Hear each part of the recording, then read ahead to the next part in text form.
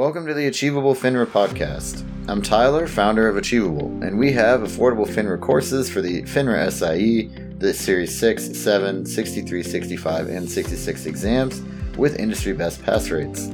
Each Achievable course includes everything you need to pass the first time, including a full textbook, videos on key topics, thousands of questions backed by our memory-enhancing algorithm, and full-length practice exams. You can try it out for free at achievable.me, and if you like it, use the code podcast to save 10%. Now, let's get started. Today, I've got two guests I'm really excited to have on the show with us, the securities guys. And so I'd love for you each to go and introduce yourself. Maybe, Jeff, if you want to start. Yeah, sounds good. So, I'm Jeff Tharp from Jeff Tharp Securities Licensing and the Securities Guys. And I've been assisting reps in passing these securities exams, these FINRA exams, since 1999. That's when I first started teaching the exams. I've been securities licensed since 1991, so I've been in the industry forever. Well, my version of forever. And and so, we're not new to this. I met Brian about 7 years ago through one of the guys from our broker-dealer. Introduced me to Brian. We really hit it off. Brian it would be the techie one of the two of us, as you'll see probably as we're walking through the podcast today. But yeah, Brian and I met 7 years ago, and he's the one that puts all our stuff together. The content, the PowerPoints, for all our classes and our systems. We're semi-famous for our SIE Elite system and our classes, and Brian is responsible for putting most of that stuff together. So that's Awesome. about all for me. So Brian, why don't you introduce yourself? Well, I'm Brian Collins with the Securities Guys. I am the nerd of the group. I've been teaching the securities licensings for about 7 years. I've been teaching other things for most of my life, different art and craft forms. But I very much enjoy teaching and helping people pass these exams. I tell people that I might be a weirdo, but I'm a useful weirdo to know.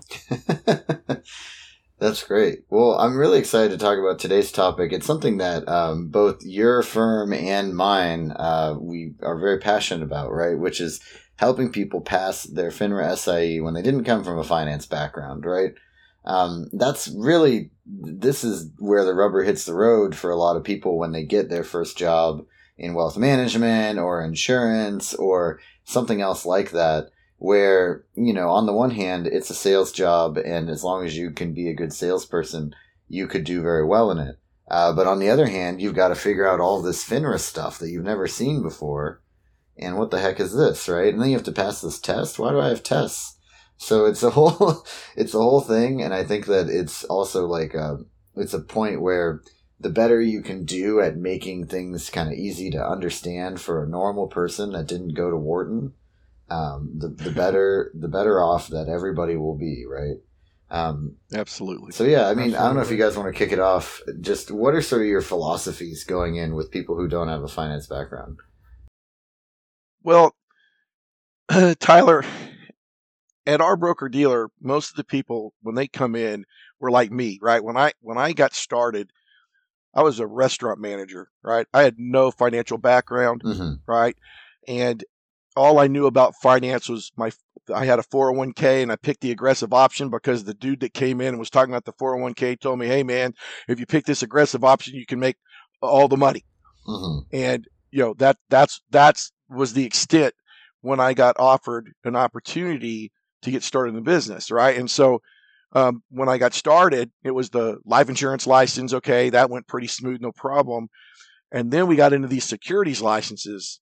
For me, it was the 6 at the time, the 6 and the 63s where we started, and then the 26. And it was like, oh crap. Right. So all they did was hand me a book, right, that had pages ripped out of it because it had been passed around the office. And it's the truth, baby. It was an old BICIS book. The guys that remember those guys. And so we had that, and we had some paper test questions. I didn't even have an exam simulator. That's where we got started. And so as I progressed in the business and grew in the business, we started seeing a lot of our guys that were just quitting because they weren't able to pass the exams, or they didn't know, so we lost a lot of really talented people. Right. They were talented from where they came from and what their expertise was, but they struggled with exams. And so I developed a way because I struggled with exams, right? So Mm-hmm. I developed a way for our guys, and these are like 20-year-old kids that are right out of high school. Some of them have GEDs and all the way up to doctorate and masters and everywhere in between, but people that are not what you would normally think would be getting into the securities business. And so we've specialized on working with those people to help them get through. Right. Yeah, and I think that's, I mean, the story that you told is one that I've heard a lot, right? And it's kind of the key problem, or maybe problem's not the right word, but the key kind of externality or issue with this whole licensing thing is, I actually think that the licenses are very important, right? I mean, you look at kind of like cryptocurrencies and other things, and you're like, I guess this is why the rules exist, right?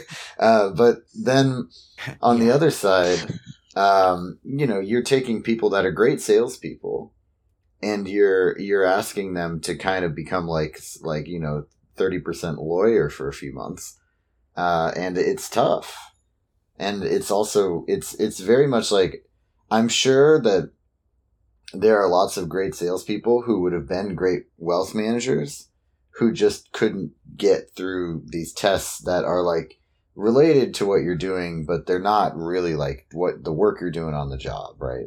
The test is not asking you, how do you call a prospect? The test is asking you about kind of ethics and rules and things like that. So it's important to know, but it is a little bit sort of tangential to the job. So now, I mean, nowadays we've got a lot more, I think there's a lot more going on than an old textbook getting passed around, right? But I think that it's interesting. Like, what are your tips for people that are not in finance when they're coming into this? Like, what do you tell people in the first class, right? If you guys have like your class series, right? Yep. One step at a time. But go ahead, Brian. Yeah. Yeah, I was going to say, definitely one step at a time. We occasionally have people who want to try and take all of the exams at once, get them all out of the way. We definitely advise against that. Mm-hmm. In a lot of cases, the biggest sort of initial hurdle comes down to one of the things that Jeff was really great at teaching and helping with, and is one of the great things that I actually learned from him in our partnership, which is the idea of time management, making sure that people understand this isn't something that you need to spend 8, 10, 12 hours a day for 3 months studying kind of thing. Well, some of them might be at the higher levels, but not really. If you study more efficiently with what you're already doing, you'll get it. And trying to rush these generally isn't going to have the best results. Yeah. Yeah, the way, like, we talk about, at a minimum, like 20 to 30 hours over a month is kind of like it's a general good balance that we found, at least with our program, between like, you got to be doing preferably kind of 2 hours a day for a few days a week at a minimum. But you also are better off spreading that out rather than just cramming it all into like a weekend or like a couple of weekends. And that's the thing. A lot of these people, they are really busy, right? They've got that, like, some of them might have other jobs that they're trying to do both, or they might be trying to, start in their current job at their new place, but also like they've got to do licensing at night.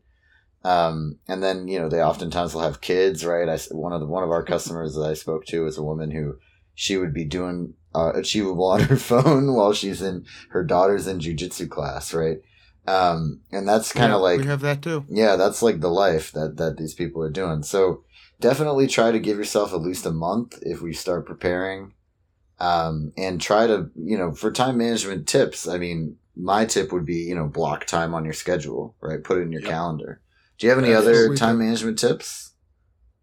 Yeah, I mean, what Brian's done for us, because I don't know how to create anything, I can talk a lot. But what we did when we got started is he mentioned this already about time management. I said, look, man, we've got people, the majority of our people that we work with have full-time jobs, usually somewhere else, Mm-hmm. right? Or they're in the full-time job, and now their job is requesting that they get that securities licensing, the securities license. Okay, they got full-time families; they don't go away. Yeah. So full-time job, right? Full-time family. Oh, and by the way, maybe they do have an outside full-time job, and they're trying to build something on a part-time basis. So now they've got like 2 full-time jobs and a family, and now they got to study these exams. And there's no such thing as a part-time Series 7, a part-time SIE, and a part-time Series 6. So Mm-hmm. Brian developed, we have a template, and it's just 7 days a week. We go 18 hours, and we say, okay, schedule your time. Schedule the things that are important. So full-time job first, full-time build your business second, family events third, and the time left over, we need at least, and I think you hit it on the head, at least a minimum of 2 hours a day for the next 30 to 45 days, depending on who you are, how you study, and things like that. Mm-hmm. And Brian put all that together, and that's what we use, and it works because we make them do that when they plug into our system. Yeah, and I think it's so important to build that expectation into what you're doing, right? You have to set that expectation and to see it. Yeah. Like that's the other big thing, is because if you have it printed out, a lot of times people let their schedule control them instead of letting them control their schedule.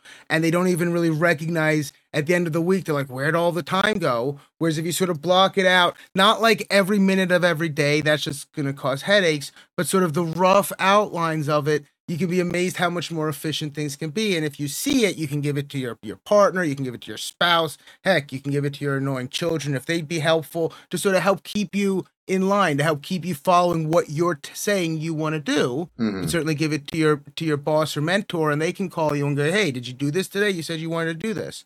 And actually being able to see it in front of them, visualizing it is definitely a lot better if it's physical than just, oh, I think I'm going to spend 2 hours doing this and just thinking about it. Right. And the other thing about that too, Tyler, is that when they see that, right, they've got to create it. That shows commitment. Mm-hmm. Before we'll take on a student in our SIE elite system, right, they have got to turn that in, right? I've got to see it. If you're not willing to do that, then you are not ready, for the elite system. For the elite system, you might be here to come to a class, right? If you want to come to a class or whatever, or work through like your achievable program or Kaplan program, but you're not ready, if you can't at least do that. And Mm-hmm. I would recommend they do that. I mean, that's the one tip I would recommend to get started. That's the number one reason most people don't get through. It's not their brain power. It's they don't schedule the time. Right. So if they would start with that, and they know they're going to hit achievable 2 hours a day minimum, right? And your plan's laid out. So they're just working through what you're telling them, but they get it done because they scheduled the time because they had the commitment made before they got started. Right. And the one thing that I always like to add when we talk about having some days of 2, 3, or even 4 hours some days, depending on the exact plan, we're not necessarily talking about like a 2, 3, or 4 hour chunk. I'm a big fan of trying to do like 45 minutes to an hour and then take a break, do something else, and then come back later and do another 45 minutes to an hour kind of thing. Because if you try and do 2 or 3 hours in a row, your brain generally is going to start getting distracted. Oh, I've got these calls to make. I've got to check on the child. I've got to check on the spouse. I've got to cook dinner. That if you sort of book testing for and practicing for an hour, Mm-hmm. and then go and start cooking dinner, or go and make your phone calls, or go and run your appointments or errands, and come back and do another hour, it's much more efficient, and it's a lot less painful if you trying to push through and have to get this studying done before you've got to finish everything else this evening kind of thing. Right. And it's also, I mean, the way that I kind of describe it to people sometimes is it's kind of like learning a new language. Right. So you're like it's the language of, the SEC and of the FINRA organization. I always like the line of, I didn't make up the laws. I just decipher the hieroglyphics that the SEC wrote and tell you what they say. Right, exactly. And that's such a good way of putting it. And so that's the thing. It's like when you're learning a new language, do you sit down and memorize vocab for 3 hours straight? Like, no. Like, you do it in little pieces because then your brain can kind of like digest it. And it's Make also it fun. Yeah, and it's also like when you're learning a language, it's a lot better to learn it an hour a day for 7 days than to do 7 hours in one day. Right. You get a lot more out of the sort of the repetition and the practice. Right. Or as Babbel does it in 10 or 15 minutes, but we don't recommend that for the SIE. You really want to do, for securities, you really want to be looking at the 45 minutes to an hour kind of thing. Otherwise, you're not really getting into it much. But yeah, though we do have quizzes that people spend 10 or 15 minutes on. That works pretty well too. I tell people, pull out your phone if you need to do a quiz or read notes while you're waiting in line at the grocery store. For a few years recently, that wasn't so much of an issue for some reason, but lately that has become more of a problem with people waiting in line at grocery stores and things. Yeah, pull it out, do 5 questions, and maybe have a little notepad and write down words that you need to look up later. Absolutely. Right, exactly. Yeah, it's just like, and that's sort of like going back to what Jeff said too. It's just about setting expectations with, yourself and with your family members or important people that, this is going to be your hobby for the next month, right? And then when you're done with it, you are done, and it feels really good to be done, right? And you get to go do this business, which is a very fun business. Yes, you guys, when we were getting prepped for this, we were talking about, time management is key. And then I have a note here is how to get through the minefield, right? So what is the minefield and what does that mean to you guys? Okay. So when I talk about the minefield, Brian and I, when we're meeting with our students and when I'm talking to groups outside of a class, just, how can we help or how can study materials help? What do you have access to? Mm-hmm. Right? Okay. So, you walk up to this very beautiful plowed field, right? But now there's signs all over the place saying, minefield, minefield, minefield. Now, you're given some tools. You got a little shovel, right? Which could be your, say, achievable program, a Kaplan program, whatever, right? So you've got your program that you've got. So that's your little shovel. You might have a little pick, right? And on the other side of this minefield is your SIE or 6 or whatever. And so you get started. You got your tools and you start working through, right? But you get sidetracked. Well, I read on the internet, maybe I ought to be doing over here, doing some of this. And so I take 2 steps over and I blow myself up. Now I got to pay more money. I have to sit out 30 days, right? And then you get started again and you're frustrated. So then you start picking the shovel, but you want to move faster. So then you move a little too quick, hit one of the mines a little too hard, and you blow yourself up. What our recommendation is, when you walk up to that minefield, right, whether you're a really great test taker, whether you have a background in this stuff or not, but especially the people that have no background, don't know any of the language, so to speak, and they're learning everything from scratch, it's probably not a bad idea. The best way to get through a minefield is follow somebody that's already done it a few times, because now all you got to do is put your foot where they put their foot, and you can't screw up because we've made it, right? These guys, you guys, right? How many people have y'all literally walked through the minefield, right? So if they stay on track with the materials that they have, take the recommendation of the people that they have and not get distracted. They've got to put the blinders on. If they committed to this system, they need to work that system the way it's written. And that's what we talk about. If you're going to work with us, work our system. Don't be going over here or going over there. Stay with our system, right? Right. And you'll walk through the minefield and you'll pass your exam, and it'll avoid paying extra money, a lot of frustration. That's what we mean by the minefield. Yeah, I think also, on the one hand, we actually have quite a lot of people that come by us after they've tried something else. But usually it's after they've blown themselves up one time, right? Yes. Yes. And, I think there is. So on the one hand, I do see, particularly with like getting 2 sets of practice questions from different vendors, because they sometimes write them differently and it just kind of gives you multiple kind of triangulation points. Those are helpful things, but the core of what you're saying, I really agree with, particularly, and kind of like behind what you said, the thought that I had was like, try to get a mentor, right? And that mentor, if you're already in a job that is requiring these licenses, oftentimes that's your branch manager, right? Or that's the person who's in charge of giving you the licensing instruction in the first place. Maybe you actually have a licensing facilitator in your office, but like, work with them, treat them as your TA in school, right? Like treat them as almost like a free tutor even, And then if that's not working, or if they, don't have time for you, either try to find somebody who's already licensed in your firm that's willing to, just field questions from you, kind of take you under the wing a little bit, or go hire somebody that does this for a living, like you guys, right? That will be very prepared to help you with all of your questions, and that's what you're paying them for, right?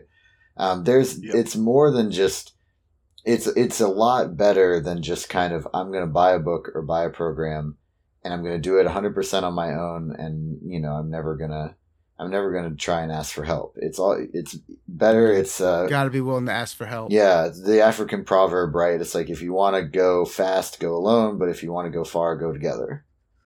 Yeah, absolutely. Exactly. And the point about the added Q banks, see, a Q bank is not a system, because you're not just going to burn through a Q bank and pass the exams. Yep. We absolutely believe in having access to multiple Q banks, because some Q banks you get, like yours, right? You could be knocking out questions on your phone, like Brian said, right? Mm-hmm. So that's not, that is awesome to have that. What I worry about is where we come from is, well, I'm going to go pay to go to these guys' class, right? And I'm using this material. And then 2 weeks later, well, I heard this lady over here teaches a better class. So then they keep bouncing from system to system, not QBank to QBank, right? I mean, that is always good to have a ton of questions. So I 100% agree. Yeah. Yeah. Sticking to a core system and a study schedule, right? Definitely at least through your first attempt, I think is super important. And then the other thing too is to remember that, it depends on your job, but most of the time you get a few attempts, right? Usually at least kind of a second one. Most companies will give you a second one, I think. So don't. There are a few there from my experience, because Jeff primarily deals with one broker dealer. I've dealt with, I think I'm at 27 different broker dealers and investment advisories. It's rare that you really only have one shot. Now, I have found in many cases, and hopefully I'm not spoiling anything and going to get anyone in trouble, but there's a lot of ones that say you have one shot, but as long as you're sort of working and you're showing like you get in the 60s kind of thing, they'll give you another shot or two because they've invested a bunch in you already. They're not going to just, but they want that pressure. I have found that there are some where they missed the test and they were out, unfortunately. Yeah. I don't remember the names of those specifically, but they were, I think it was one or two, and it's rare. Yeah, we don't want to name names anyways, right? But I think I think that in general, the idea though, at least for me, it's funny that they want to put on more pressure, which is probably they're worried that you're not doing enough. But if you are doing enough, then I think it's nice to maybe not put so much test anxiety pressure on yourself and just be like, look, I know this stuff. Where it seems like you're just trying to push them between two steel plates. Like, let them breathe a little bit and you'll see what they can do. Right, exactly. Yeah. So that's kind of my point. It's like, and maybe that's a good segue into kind of another thing to talk about here is also about pressure. Yeah. One of the things I found is that a lot of people put an undue pressure on themselves. Yes, exactly. Or a lot of people at our firm, where you actually, our firm lets you take it basically as often as you need, though there's waiting periods if you fail a certain number of times. But the people sort of put so much pressure on themselves that, oh my God, if I fail, my family's going to disown me and my kids are going to, oh God, oh God. And they just get into this ball of nerves and stress that's not. I always tell people, don't give the test that power. Right. Like that's not what's going to happen. Worst case, make sure you take notes afterwards. So in 30 days, you'll get it then. Yeah, exactly. And I think that's just a great, so totally agree with you. Don't give the test that much power. Don't, at the end of the day, like your performance will be better if you're less nervous, right? Exactly. So do what you need to do to be less nervous, less anxious. And then the other part of it, which I thought was a really good tip, and that's actually a nice segue here, is take notes when you get stuff wrong. And don't just do it when you take the real SIE and then you find out that you got a 66 or whatever. Do it every time you take a full practice test. Do it when you're taking chapter quizzes or review quizzes or whatever, your program has. keep what in other worlds, like for other tests, is called an error log, right? So like keep an error log, like write down what you're getting wrong and why, and then now over time you can start to build a list of stuff, not just that you need to study, but then also you can kind of see it over time and say, oh man, I used to get the options spread questions wrong a lot, and now I don't. That's great, right? Or, oh, I'm still getting them wrong. Maybe this is something I should ask someone about. I always say to physically write it down, because the idea is Right. if you're looking at the word and you don't understand it, and you were writing it down, and then you were looking it up, and you were taking the notes, and the way you understand what you're reading, and you're writing them down with the word, that's really getting stuck in all different parts of the brain, and who knows where stuff might fall out when it comes to test time. Right. Yeah.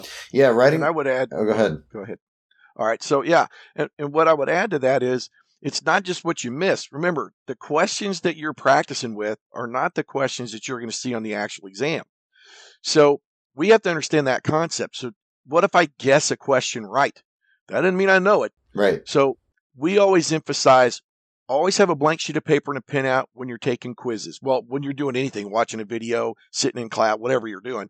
But specifically with quizzes, and so you have that blank sheet of paper, and if it's not a timed exam, take your time. When you read the question and you read the answer choices, right, write down any individual word that you see that you do not understand, right? If you don't fully understand, if you can't explain it to me, Brian, or Tyler, you write it down, right? And that's how you build that word list. And then you go to the answer choices and you read all the answer choices. Any answer or any word that you don't know, even if it's the wrong answer to that question, if there's a word that you see like preemptive right and you don't know what that means, that absolutely could show up somewhere else. So you're making a word list. You see the word, you don't understand it, you physically write it down. When you're done, then you go look it up. Look it up Right. at the materials, right? And Google it. So Exactly. Yeah, and words and terms, right? Terms and terminology, right? Like it. Absolutely. There's stuff like debentures that I never saw before I started working on this kind of stuff, and that's or just subordinated debentures. right. And it's like, what does that mean if you've never been from finance? So that's just a straight vocab word. But then there's stuff like long and short and bullish and bearish, and like Yep. I think a lot of people know bullish and bearish just because they've heard it, but like long and short is maybe, and what that means in the context of different types of trades, like that's actually all lingo phrases. too. Yeah. Like letters of intent, because when you're looking at that, everyone goes, oh, I know what letters are. Oh, I know what an intent means. But the phrase letters of intent has a very specific meaning that can get confusing. Rights of accumulation, same kind of thing. And I always describe the test likes to pair things against each other that are similar and try and confuse you between principal? them. How many different meanings does principal have? Yeah. Right? Exactly. Supervisor, the money that you invest, right? Principal transaction on a broker. So that's why you want to use your index of the material that you're using so you can look that stuff up. But absolutely, that's the whole point. I summarize the SIE, just specifically the SIE. When I summarize the SIE, what I talk about is word association, recognition, right? And basic concepts, right? And if you master those things, you're not going to have any problem. Now, as we move into the, top offs and the other exams, right? There's a little more to it. But it's the foundation, right? And that is the key with the SIE. It's part of what makes it hard, but also makes it, in a lot of ways, like one of the most important ones that you ever take, is that it lays the foundation for all this stuff. It's the introduction to all the other licenses. That's the thing that a lot of people seem to misunderstand about it, why there's so much of it that almost no one who's taking it is ever going to actually need, is because that there are some people who are taking it who will be needing that.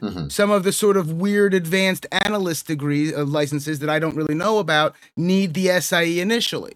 So like they're the ones that need all the data stuff that we're looking at and going, why do we need to know this? Well, it's on the test. That's why I need to know it so we can teach it to pass the stupid test. But the idea is that some people who are taking it are going to be using it. It's just an incredibly small number compared to the normal people that are going to be in the retail market. Right. Well, in a way, it's helpful. I mean, one of the things that I did in my career is I did some time in sales, and then I moved over to marketing. And it was just, those are different disciplines, but it's really helpful to kind of know what the other people are talking about, dealing with, and what their job is like when you're doing your job, right? And it's going to be true for these people too. If you're in wealth management and you're talking to an analyst, having just a clue is going to be better than not, right? And so that's kind of why it's still good, even if it's maybe not directly related to what you're doing. You're still going to get some value out of it at some point. Yep. Well, great. Do you guys have any other kind of parting thoughts here as we wrap this up on what are the tips for people without a finance background going into the SIE?